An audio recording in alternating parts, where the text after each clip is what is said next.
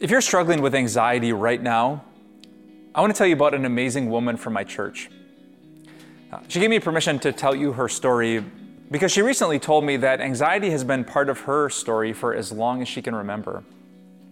She actually had a very difficult, pretty tragic childhood, so being worried and afraid was kind of a survival mechanism. But as she got older and escaped the abuse of her past, she realized that she was looking at everyone in that same way, always nervous, always anxious, always wondering what if and what about.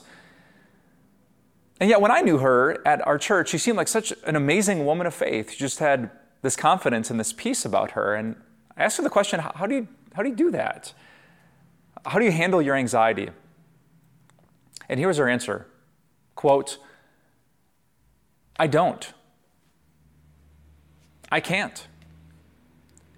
It is only through Jesus that my victory is found. I love that answer. Like she's honest enough to say, this thing I struggle with, it's bigger than me.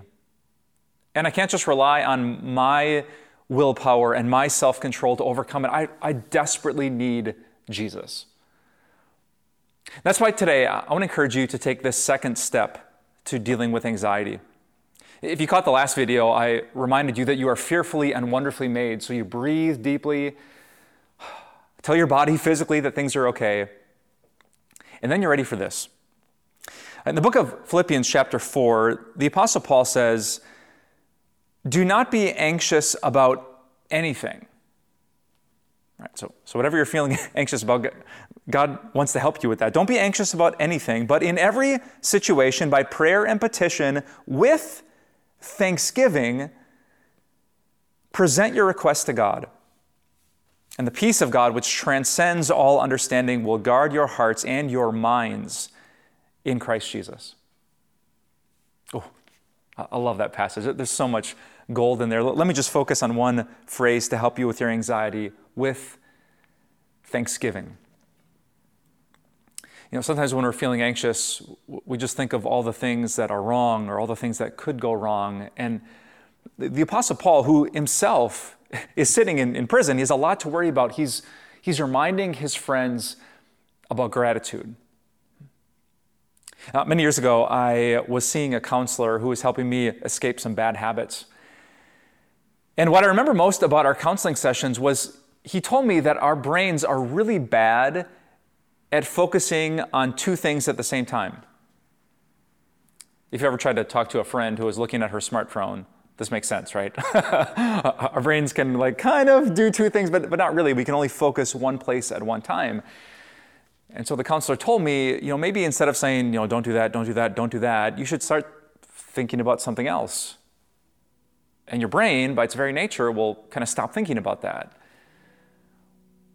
I wonder if that's some of the spiritual psychology the Apostle Paul is using here. You're anxious about all these things. You should talk to God about it. And he adds that little line, with thanksgiving. So let me give you this practical step. If you're sitting in bed, sitting in the car, your mind is racing, what if you tried to go from A to Z and thank God for the blessings that He's given to you? And maybe A, the air that you breathe. Maybe B, your boyfriend or your brother or some specific blessing.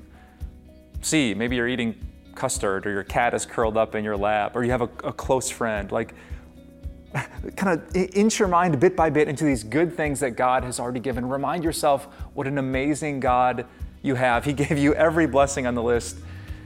And don't forget about G for grace, and M for mercy, and F for forgiveness, and J for Jesus. There's so many good spiritual gifts that we have because of Christ. I can guarantee it'll fix it in a moment, but the Apostle Paul gives us this promise.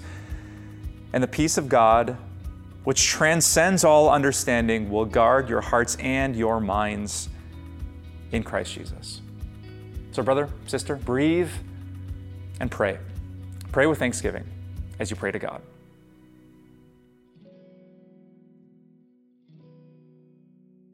Hey, it's Pastor Mike. Thanks for listening today. This is actually something else I think you'd really enjoy, and it's our latest podcast from my friend C.L. Whiteside. I could gush about CL and his gifts and the message he's bringing to the Time of Grace community, but instead I'm going to let CL tell you in his own words what his podcast is all about. There's this reoccurring theme on social media that I've been seeing on Instagram, on Twitter, on TikTok, and that theme is do whatever makes you happy. Man, I look at that, that's super dangerous to say.